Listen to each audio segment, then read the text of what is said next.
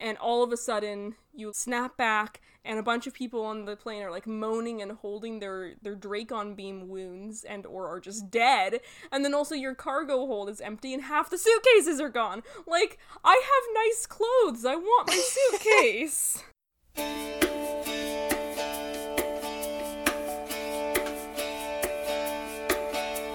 Waiting for a break in the rain, waiting for the moment to change your lane. I came home from the wasteland, heroic and triumphant like a comic book girl, created out of nothing like a comic book girl. Hey! Okay, let's do it. Let's get it over with. Let's talk about this book. I feel like the middle transitional Animorph here. I feel like the Cassie in the middle. Like, if you look at that Cassie in the middle, Just Cassie in the middle. that's how I feel right now. I'm losing So let's my do it. morph just a little. I honestly do think that I am just a kangaroo wearing a flannel sweater. Mm-hmm. That's valid. That definitely feels like me. What about you, Cassandra? I think I'm actually the dingo that the kangaroos drown. Oh, dang. That's not depicted on the cover, but That's the mood today. Jesus, okay. Erso, can you please introduce yourself? Yes. My name is... I swear to God, if you say another fake name. My first born name that I was given at birth is T'Jala. Let's not do this. Is not a dog in Let's this not book that do we this. read. First Erso, appearance. I swear to God. Hi, I'm Parker. Everything is fine. Renavir. I use she/her pronouns. Hi, I'm Cassandra Kelly. I use she, her pronouns. And my fun fact is that I have eaten kangaroo, actually. You ate Cassie in this book? No. You killed her and ate her? I ate a different kangaroo. Are you looking at the cover? Look into her innocent eyes. I'm not looking at the cover. I'm looking at my embroidery. Look at that poor kangaroo. You would kill this kangaroo and eat it? Well, not now. I'm a vegetarian now, Just to but I ate a sustain kangaroo as a child. Your wretched existence. I also ate a crocodile and an emu. Ooh. Do we do a fun fact? If you want to, I just did a fun fact. My fun so- fact is that this is my first appearance and only appearance. Just in general, in life? Yeah. Okay, cool. Bye. Do you want me to summarize the book that we read this week? Yes, go for it. Okay. Can we acknowledge that this is the last week of the semester, and that is No, I'm a little trying not to sad? think about it. I just can't believe that we're 2 semesters in and there's still a pandemic happening. Like, Right? Like, come on. We're supposed to, have good medical care and stuff in this country, hypothetically. Yeah, we're supposed to have jetpacks and flying cars, too. Right! Where's my jetpack? where's my cyborg limbs? I was about to say in your heart, but that's just a pacemaker. Yeah. If we are gonna live in the future with all the bad stuff, we might as well have it be a cool cyberpunk dystopia, right? Like, not like Okay, James Buchanan Barnes. I understood that reference. I understood that reference. plot summary. Yeah, do a plot summary before we get distracted again. So, Cassie is feeling a continued crisis of faith in the importance of the Animorphs. Oh my god, Cassie gets packed onto an airplane and accidentally goes to Australia. She has a showdown with Visser 3, and then her chi picks her up. We're good. That's it. Thank you, Parker. Somewhere You're along the way, welcome. she cuts off a gangrenous limb and also morphs a kangaroo and develops a crush on, like, some guy. That's not textual. It's kind of textual. It's not textual. It's subtextual, at least. So what did you guys think of this book? Because I did not like it. I felt like it was a bad one to end on for the semester. So Yeah. I sort of, I got confused and I thought that we were ending on 45. And I was like, that makes a lot of sense. And then it's like, oh, 44. See you next semester. And I was like, wait, what? Well, not even see you next semester. It's like a way high-leveled class, and I can't fit it in my schedule. Oh, dang. So, I mean, I'll still hang out with you guys, so we will still see each other next semester, but, like, Cool. I'm Yeah. not going to be in the class that finishes up the end, because it's... I guess I hadn't even really like decided if I was gonna take that or even if I can take that, but yeah, it seems like a weird one to end on. There really, genuinely, there's not a lot that happens, and I'm kind of stumped. I don't really know why we were told to read this. Like, are we just getting off easy at the end of the semester here? Do you guys want to just hang out and maybe Mr. Bradley Leone will let us? I can call him Mr. because the semester's ending. All of the books are important in some capacity or another. I feel like they're all valid as historical documents, otherwise they wouldn't be on the syllabus. Okay, This one babes, shows- why did you think this one was important? Please, enlighten me, because I'm at a loss. I have a lot of things to say, but none of them are very useful. I think it's a chronicle of Cassie's character growth as a person. Okay, goodbye that. It shows her absorbing the strengths of her friends and allowing them to help her sort of address situations she wouldn't have the confidence or the grit to handle otherwise. Yeah, that's what I got. It made me really nostalgic for Australia. Sorry, keep going, Parker. That was just my only contribution. It's like, No, it makes me that's feel okay. nostalgic for Australia. I feel like it's really good that they've decided to pool their money and enroll Marco at driver's ed. I think that'll be really good for them going forward. I mean, depending... Well, okay, so here's the thing. In California, you can start your learner's permit learning at 15 and a half.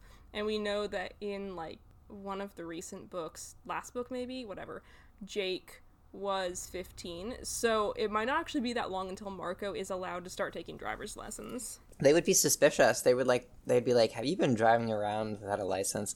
He'd be like, well, I haven't been, but a certain gorilla named Jim certainly has been. I mean, plenty of people's parents, like, teach them at home. My parents taught me at home. I still don't know how to drive, but they tried. It is tragic, though, that he will not have a parent who could adequately sort of teach him how to drive as a gorilla. Because he's gonna have to be relying upon the knowledge of how you drive using human physiology as he's driving in his gorilla morph. Yeah, So- he's gonna get into the car and he's be like, this feels like doesn't this feel a little big for you? Doesn't this car feel a little... Consider how short a gorilla's legs are relative to his arms, and then consider how far forward Marco's gonna have to jack the seat in order to be able to reach the pedals. I've read 3 books ahead. And Marco actually drives as a gorilla again next book. I'm so happy to hear It's that. just a weird, consistent thing that happened. It's a apparently. balm to my soul every time we read a book where Marco drives a car in gorilla morph. It's just like, in, like, a heist movie, you have, like, the driver, that's Marco. Yes. his heist Axe Yeah. is the hacker dude who Yeah. cracks the safe. Who's Rachel? Rachel's the The guard. hitter. Like, the hitter. heavy. Jake's And the then leader. does that make Cassie the grifter? Maybe, What's that? yeah. Like, kind of a con man. Like, someone who's, like, really charming and good at acting. Yeah, her Oh. grifter name is Cindy Crawford. I was gonna say she's call me she's up. good Not at fooling. acting. 1, 2, She's 3, 4, 5, charming, 6, but 7, 8, she's 9, not 0. good at acting.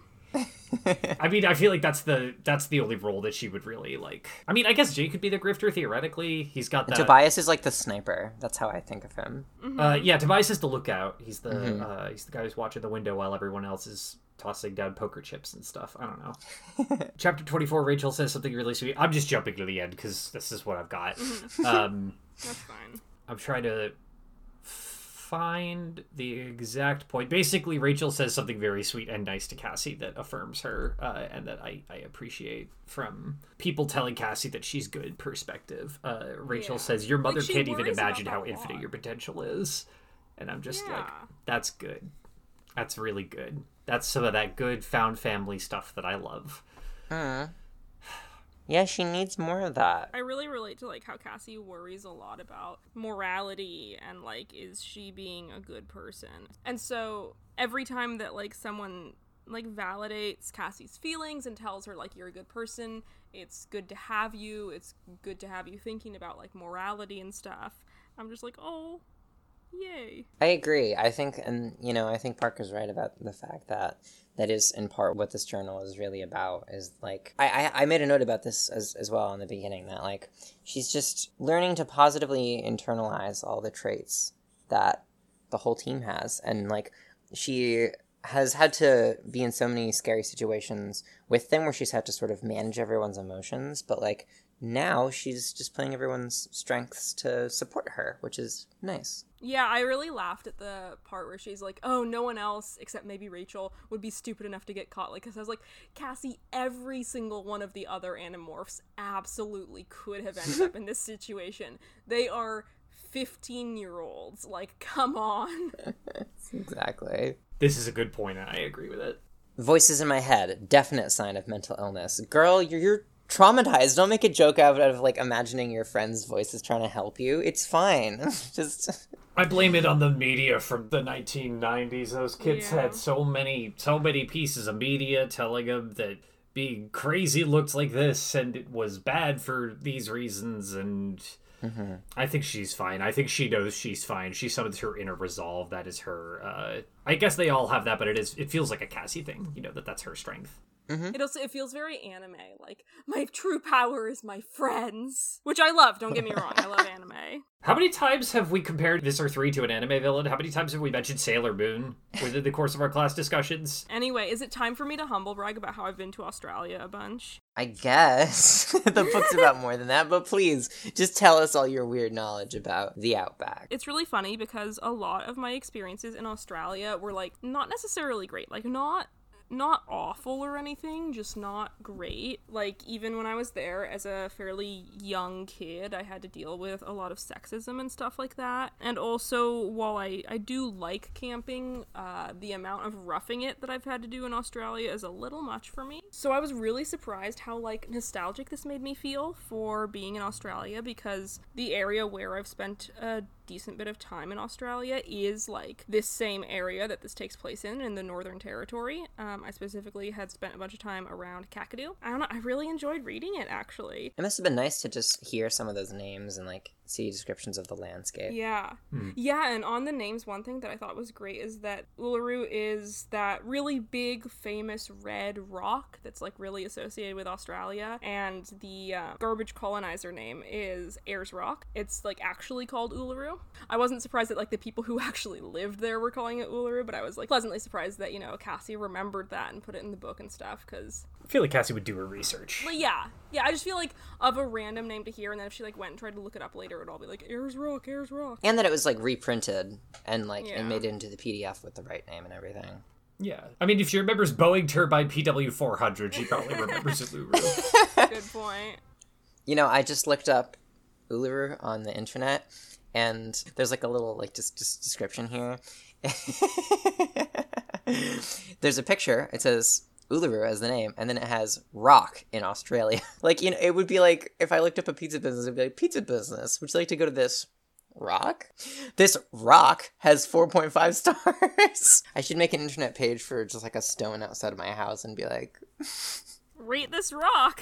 You should do that. That would be funny. it does look cool though. Why is she so red? Minerals probably? PSA, don't actually climb Uluru. It's bad for it and it's banned. Quote, inside was a sweater, a man's cardigan. The elbows were threadbare and the whole thing reeked of mothballs, but it was a sweater, packed under 2 bottles of prune juice. Ick. I rolled the bottles aside. I know this man.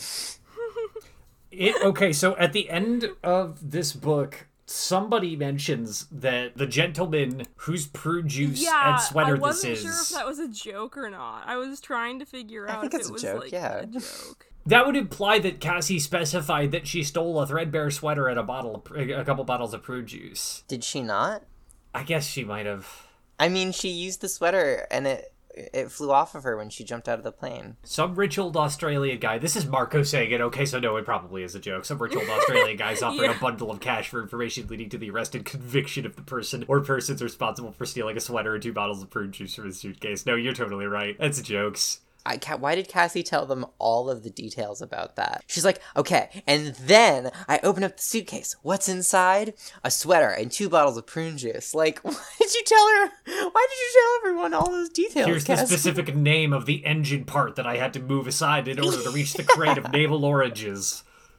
And then I told them love oranges. which arteries I had to tie together in order to make sure that this man didn't bleed out. Yeah, Like, what? I think the thing that the reason that I wasn't sure whether or not the sweater and prune juice sort of bounty was a joke was because I was still reeling from the backwoods amputation scene.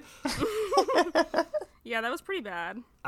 I can handle an amputation. I'm in pre-med, but like it just kind of showed up all of a sudden. It went from 0 to gangrenous limb really fast, and I was like, oh, I've had a bit of a week and I don't want to be reading this right now. And I went and did something else.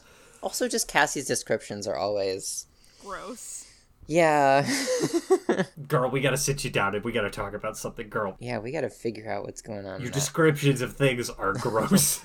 To quote me reading this in real time. What if we just had a normal Animorphs book about Cassie, not one that involves surgery and new and exciting ways to have people exist and also die?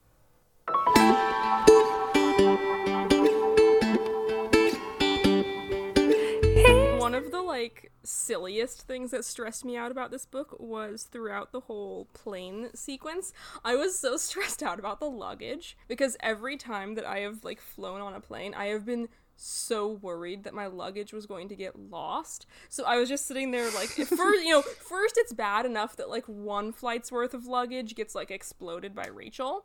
But at least that, the suitcases are there on the tarmac, presumably. They can probably retrieve them. And at least people saw, oh, whoops, a grizzly bear wrecked your luggage. At least you know. But then it's even worse for the people on the plane, if any of them even lived, because a bunch of them got shot. That, just something mysteriously happens, and all of a sudden, you, snap back, and a bunch of people on the plane are, moaning and holding their Dracon beam wounds or are just dead. And then also your cargo hold is empty and half the suitcases are gone. I have nice clothes. I want my suitcase. Also, it sucks to, wake up next to someone dead, but... Reasons I am terrified of flights. I would have thought... If we'd read this book sort of midway through this semester or last semester, I probably would have told you that I was surprised that this sort of set of circumstances occurred wherein everybody, I guess their plane landed, despite everything that happened, wherein a bunch of people landed and realized that there were disintegration marks in the plane and that they all had a bunch of identical wounds in the same spot and that there's a chunk of the ride that they can't remember. I would tell you that it was surprising that I hadn't heard about that prior in just a weird things in history smorgasbord of information that I find myself on. Except now, no, I believe that we wouldn't hear about something like that. I was thinking the same thing. I was like, this makes actually a lot of sense. It could easily have been covered up and just sort of explained away as one of those weird things that happens. Because there's a bunch of scary, weird stuff that's unexplainable that's happened throughout history. I feel like anyone who would speak up about that kind of thing would just, they'd be called crazy. What do you? Surprise vacation off to Tasmania or whatever. I hear that Uzbekistan is fine this time of year. God, may we all never go to Uzbekistan. Let's make a pact. Here, sister. Here. I didn't know male kangaroos were called boomers. Okay, boomer. This is very funny to me for that reason alone. I don't think I'd ever heard anyone say that in Australia that I can remember. It sounds vaguely familiar. So, I do think it's probably real, but I just, have no memory of being oh, yeah, mate, a boomer. Or whatever. Don't judge my Australian accent. I looked it up, and I based on what I found on the internet, it is correct, so... Yeah, I believe it. The thing about them going out to bodies of water and drowning things is also true. Yeah, I did know that. I fully believe in the ability of kangaroos, specifically red kangaroos, to repel an invading alien force, because they are incredibly buff, incredibly belligerent, and they are everywhere. They're pests in Australia. I didn't know that. That's so interesting. I thought that they were endangered or something. No, everyone thinks, I don't know, this is the second person I've seen this week being oh, I thought kangaroos were endangered. They're not. They're pests. People I guess in I just assumed that because they're cute. And they're not even cute. If you see them up close, they're terrifying and buff. It's facing down a bodybuilder with ominous tattoos that look like they might imply that he's a neo-Nazi. Also, he's wearing a pair of stilts and there are industrial springs attached to the stilts. And also there are knives attached to the bottoms of the springs. Yeah. They're huge. I cannot overstate how huge and incredibly muscular red kangaroos are. They are so scary. Yeah. It's you hear about all the ways that Australia will kill you. And don't get me wrong, there's some very scary, snakes and stuff there. But they don't talk about the kangaroos enough. it is completely reasonable for the kid whose name I can't remember right now to be worried about his dog, because a Yummy. kangaroo, Yummy, thank you, will kill your dog. I wouldn't be surprised, because people have been in Australia for a really long time, so I wouldn't be surprised if at some point a kangaroo had killed someone in Australia, and it's just not in like recent recorded history. Mm-hmm. Emus, on the other hand, have a very fun history of combat in Australia. Ah, yes, the Emu War. The Emu War! The Great Emu War. The Great Emu War, yes. I just want to ride an emu or an ostrich or something, you know? No, you That's don't. a bad idea.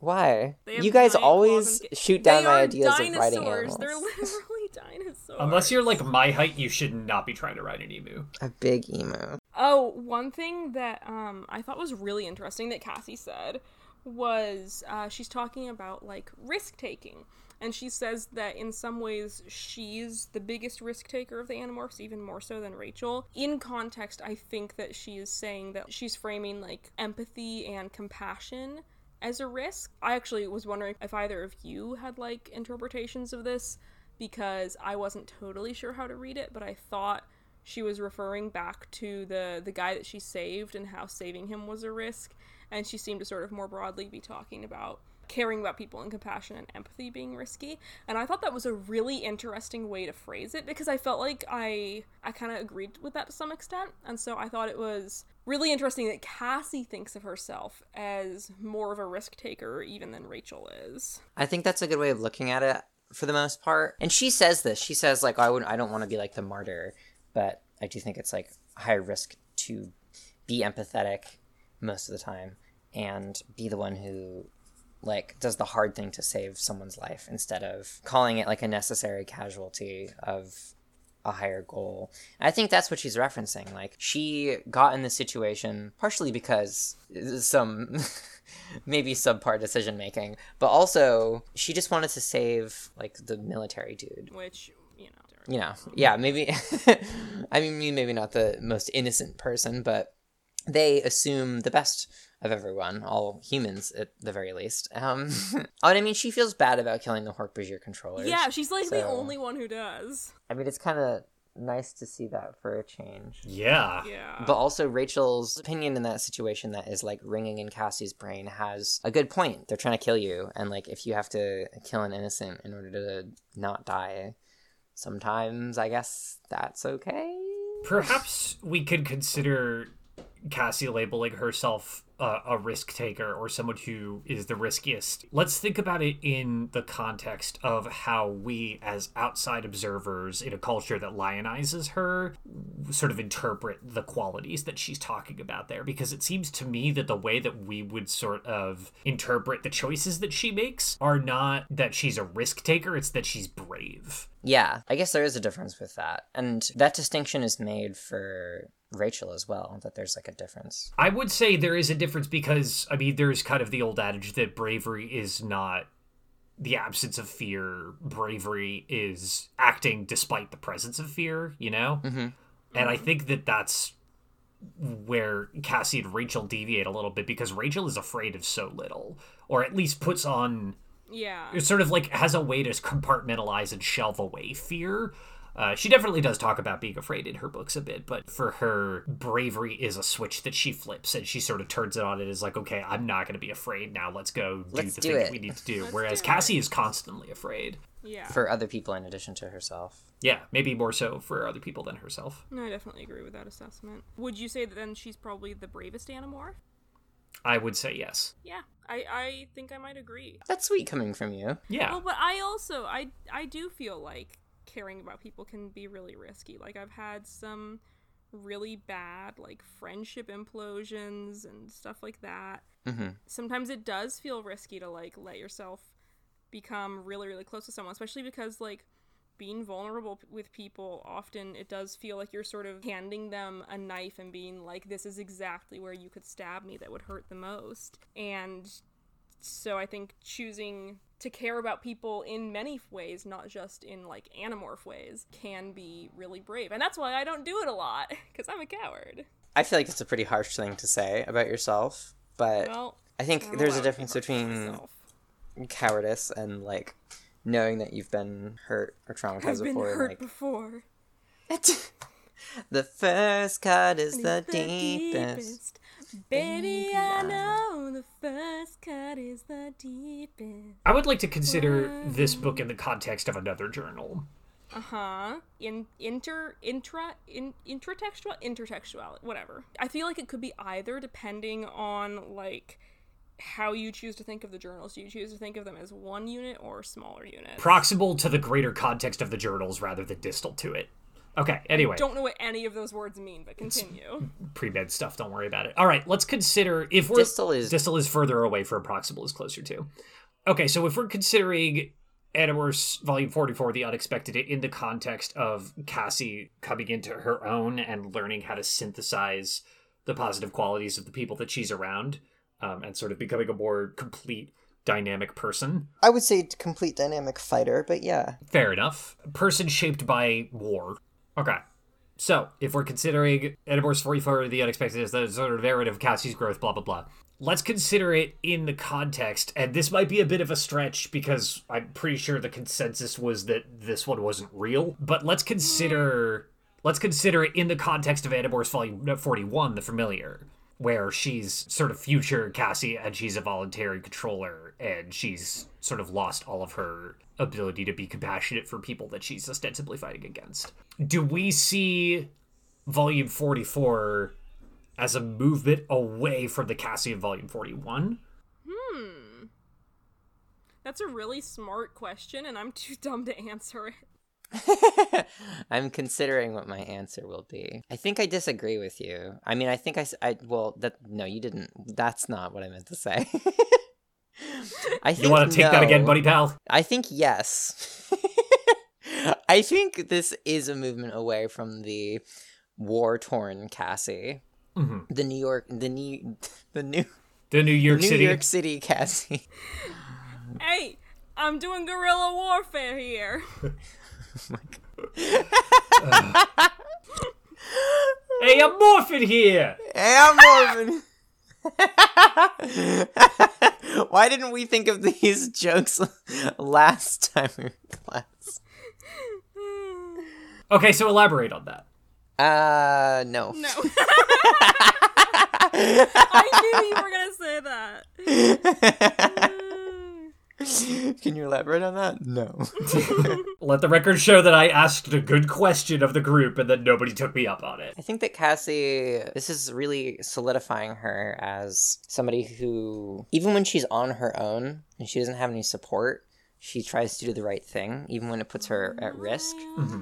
And in greater wartime scenarios, she's someone who is capable of, like, keeping the heart that she has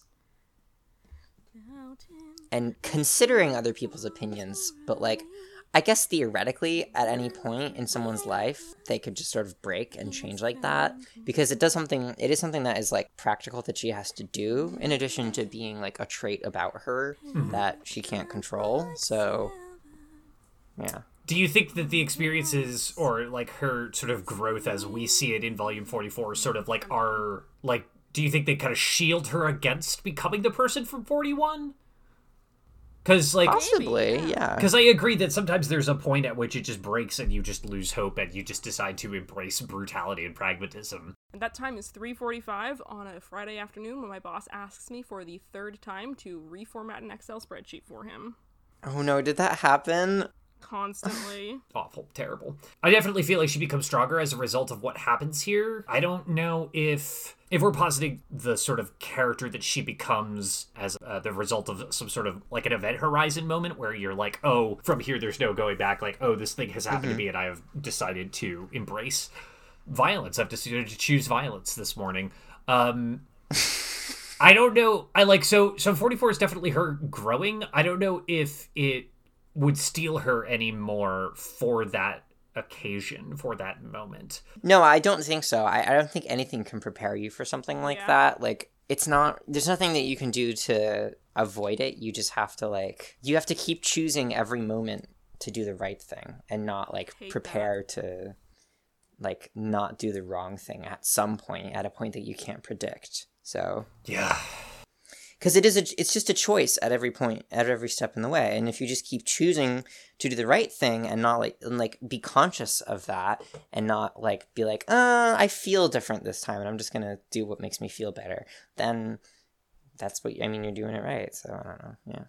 I do think that Cassie is like kind of a people person, not necessarily in that she's like the life of the party or whatever, but in that she likes people a lot and she likes being around people and, you know, meeting people, I think, and stuff like that. Like she seems to really just like humanity a lot of the time. And other species. Yeah, and other species. And Cassie's central character trait is that she likes things and people. Cassie's central character trait is that she is the only Animorph who's not always an edgelord. She's just sometimes an edgelord. But so I think that having her be isolated like this, like, I wouldn't be surprised if part of the reason that she turned into that future version of herself is because she felt isolated. And so I felt like this was kind of like a trial run almost, and like a way to not show her, because I don't believe in the Ellimist, but like a demonstration that she can get along fairly well, literally just dumped in the middle of Australia with like no resources, because she immediately finds people and befriends them and helps them. You know, it's not even just like she shows up and like lazes around and is like, you have to help me because blah blah blah. You know, she helps them, she helps the grandfather as well. And I think that that's just sort of a good reminder for Cassie in a way that she is really capable, and she really just is really good at like forming an instant connection with anyone. You know, she connected with Aftran, like of all the people for Cassie to be able to connect with, she was able to like befriend Aftran over the course of like 2 days. Aftran, who chose her for her bravery. Yeah. Also, I think that a term that maybe is not the term you were looking for, but that I think also describes the sort of ordeal that she undergoes here, is a tribulation. Like, almost in a biblical sense. Yeah. It's like, I mean, I guess a little bit, like, less directly motivated by some sort of higher power, because for once, this is a book where some crazy stuff happens and the Ellimist is not to blame. As far as we know. I read this book as a kid, and when I was rereading it now, I was like, did she just get, like, randomly zapped to Australia? Is that how she ends up there? And then it was, like, chapter 10, and we still weren't, like, in Australia, and I was like, how is she gonna do this? And then there's the whole plane thing, and I was like, oh, right, I see. I had the same thing. I remembered reading it as a kid, like, vaguely. It's like, oh, it's the one where Cassie somehow ends up in Australia. And then I was I didn't remember either. It's like, oh, it must be the Ellimist. And then I was reading, I was like, where's the Ellimist? Where's the Ellimist? Where's my boy? It was not, he's not my boy. My boy the Ellimist. Hey! Where's my boy the Drode? Where's that? El-Misty, what's up? Get in here. No one uses fax machines, but call, you'll hear the noise. Statues left by ancient Greeks, the perfect cheeks of goddesses and boys. Piled in the closet, broken toys. Hey, so shout out to Yami's grandfather here, who is just like a chill dude who like obviously undergoes a bit of medical trauma, which is not great, but even through that sort of keeps his eye on the prize, and I feel like gives Cassie a little bit of the reinforcement that she really needs here. He's chapter 20 on the first page. They're here because they're evil. His voice was a low rasp. Do you fight these creatures? Yes? I nodded yes. If you do not fight them, do you think they will leave us alone? Do you think they would stay away from this place and never hurt us? No, they would come. They would take our land, destroy our home. Our life would be gone forever. This I know. Do everything you can and anything you must. I only wish I could help. I'm like, yeah. Is this about Yeerks or is this about white people? I mean, both. Yeerks are an empire, so like, yeah. I mean, what else is an empire? That's probably how he knows. Like, that's probably what he's thinking about. Like, if he's extrapolating from, you know, previous experience. Definitely. Like, that's why he knows what it's like when someone comes to your land to do imperialism. Mm-hmm. Yeah, he knows that, and he gives her that good advice. Do everything you can and anything you must. Yeah, I think anything you must is the not most important part of that. Anything you can, everything you can, and anything you must. You need to pull out all the stops. Anything you have to do, not anything that seems morally dubious enough for you to feel like doing. Yeah, I am tired of them acting like every single time they have to steal something, it's like the end of the world. Yeah, like, the scrupulosity that she experiences is feels like a parody. Uh-huh. I think it's probably because they're Americans and they're raised in a capitalist society, and property is the most important thing, and so taking someone else's property is worse than killing them or whatever. Yeah, like, property's fake, babes. Just, like... Property's fake, give it up. It's fine. Say goodbye to your threadbare sweater. There's a child who's stuck in the cargo hold who needs it very, very badly. And there was one part in the book that I feel like a lot of times, because these journals are about specific events and specific missions, and a lot of times they're about kind of explosive big missions and big fights, I feel like I've been having a really easy time forgetting how insidious the infiltration by the Yeerk Empire is, because Cassie has some bit, and I don't want to pull out the book to look because my hands are full right now, but she has some bit where she's talking about like how it was this slow, quiet, creeping war of Yeerks infiltrating society, and even though the Animorphs are like, you know, blowing stuff up and winning some battles, every day more and more like foot soldiers of the Yeerk Empire are infiltrating people who like are, you know, in power, adjacent to power, or whatever. And it really reminded me of the like ongoing issue that has been a thing for a long time of like white supremacist groups infiltrating police departments and all kinds of government agencies. And that kind of goes back to what we were just saying about how like the grandfather's experience with like colonialism and white tourism is why he really understands in a very thorough way what the Yeerks are going to be like, because he has experienced this before. Across the universe, all empires are just the same, you know? I mean, white supremacy isn't technically an empire. I mean, they're not centralized. It's very linked. Yeah, there's this video game that I really enjoy playing, and it's like a manga and anime as well. It's like from Japan, but it always calls the American state the American empire, which I think is cool. It's a cool commentary that's consistent throughout every iteration of it. So yeah, they're right, and they should say it, and more people should say it, and more people should be willing to I can't even like What? I've had a week. I've been very gung-ho about everybody needs to do everything they can to fight the empire and to sort of fight imperialism and to fight autocracy and empire whenever they get the chance. But like, how do you even do that in a way that matters, you know? Yeah, it's hard. I mean, no one person's going to make any meaningful amount of impact. Unless maybe you're an Animorph, but... Like, yeah, you have to... It's about, you know, group action and figuring out how to help people in a really practical way on a day-to-day basis. Yeah, and the sort of individual sort of theatrics and heroics that these kids get up to doesn't really reflect reality. And yeah, it's just hard when you don't know. I guess the helplessness that they feel about not knowing who is a controller and who isn't a controller is sort of an analogy for how it feels to be living under an empire and really not knowing what to do and what's going to be safe and like what you're going to be able to do without losing your job or like, I don't know, like not getting a deadly disease that lots of people have. And at least in the 2020s, the fascists labeled themselves, you know, you could tell. Yeah. Sometimes.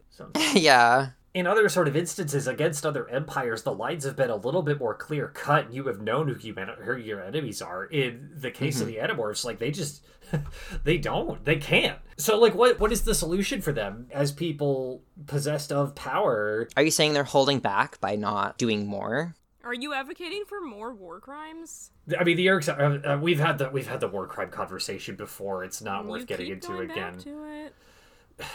It makes no sense for them as guerrilla fighters to respect a convention of warfare their opposition pays no heed to and no credence to.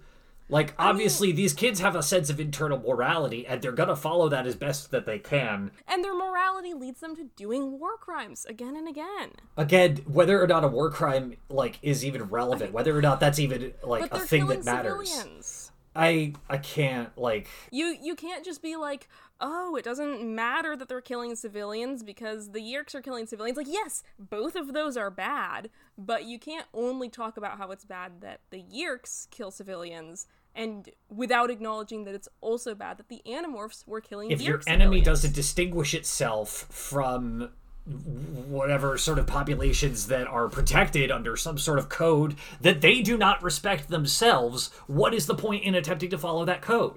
No, Are you saying that there's like not the normal rules of war that apply in this situation? Yeah, Because it's literally alien warfare. Like, they're not respecting our Geneva Conventions. Like, I mean, granted, again, I think that the kids are operating from a sense of personal morality that, given the kind of character growth that we have seen within the context of the journals, given where they're coming from that we know about, granted, there may be stuff that we don't know about that would be morally reprehensible, but, like, I don't know, within the context of these being historical documents, I feel like there's no other choice but to trust these kids and just sort of be like, yeah, you know, you need to do what you need to do. As, you know, as Yami's grandfather says, do everything you can and anything you must.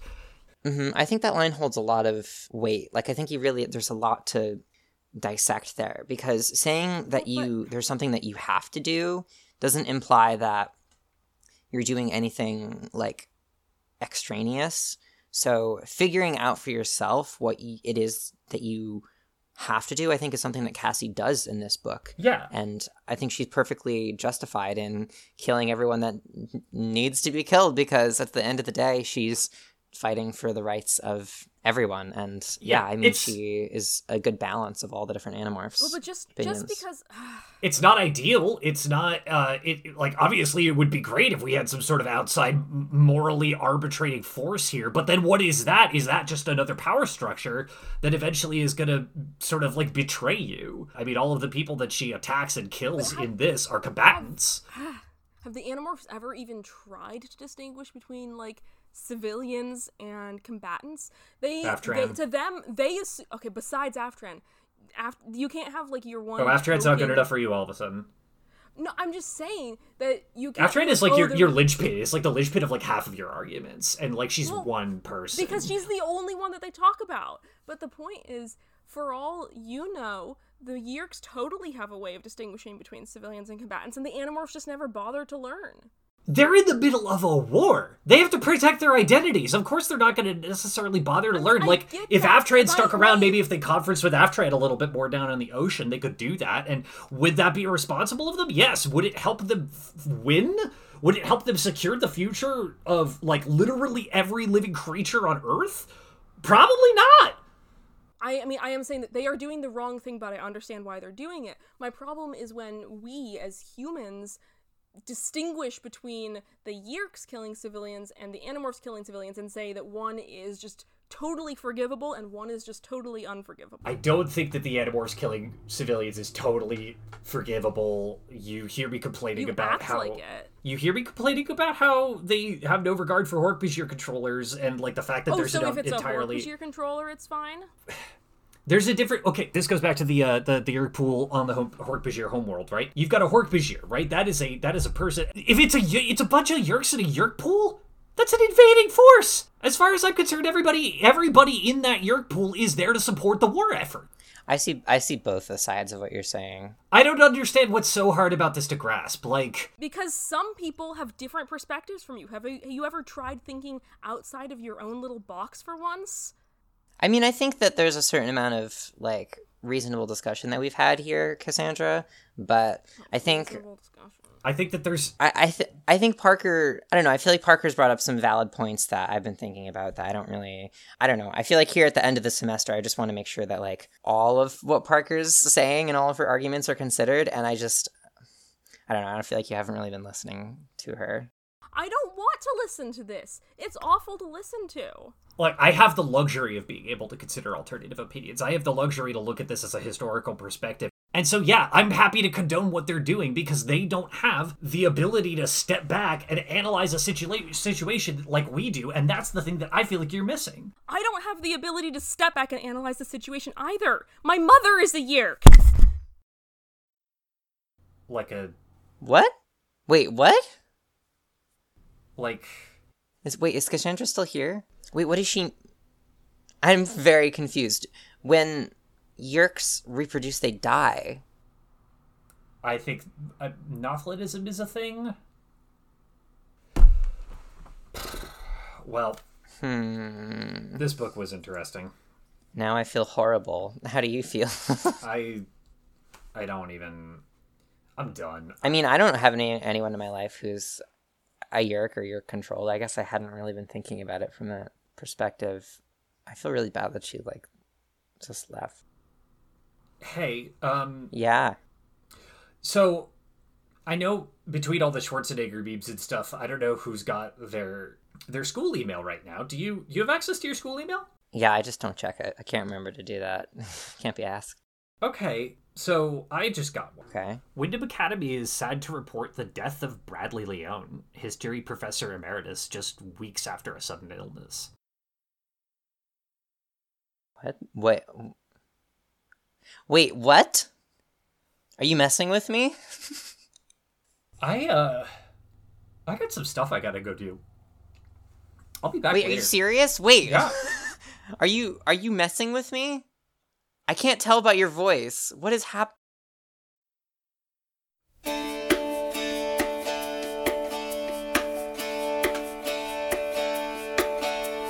Waiting for a break in the rain, waiting for the moment to change your lane. I came home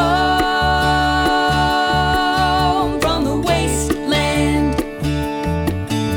heroic and triumphant like a comic book girl, created out of nothing like a comic book girl. Hey!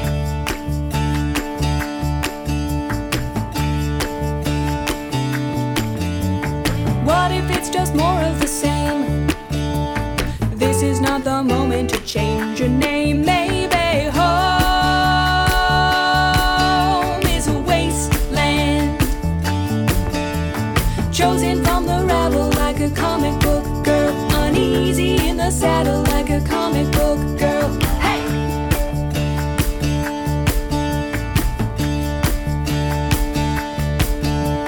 Light 'em up, light 'em up, light 'em up, baby. You can destroy the sun.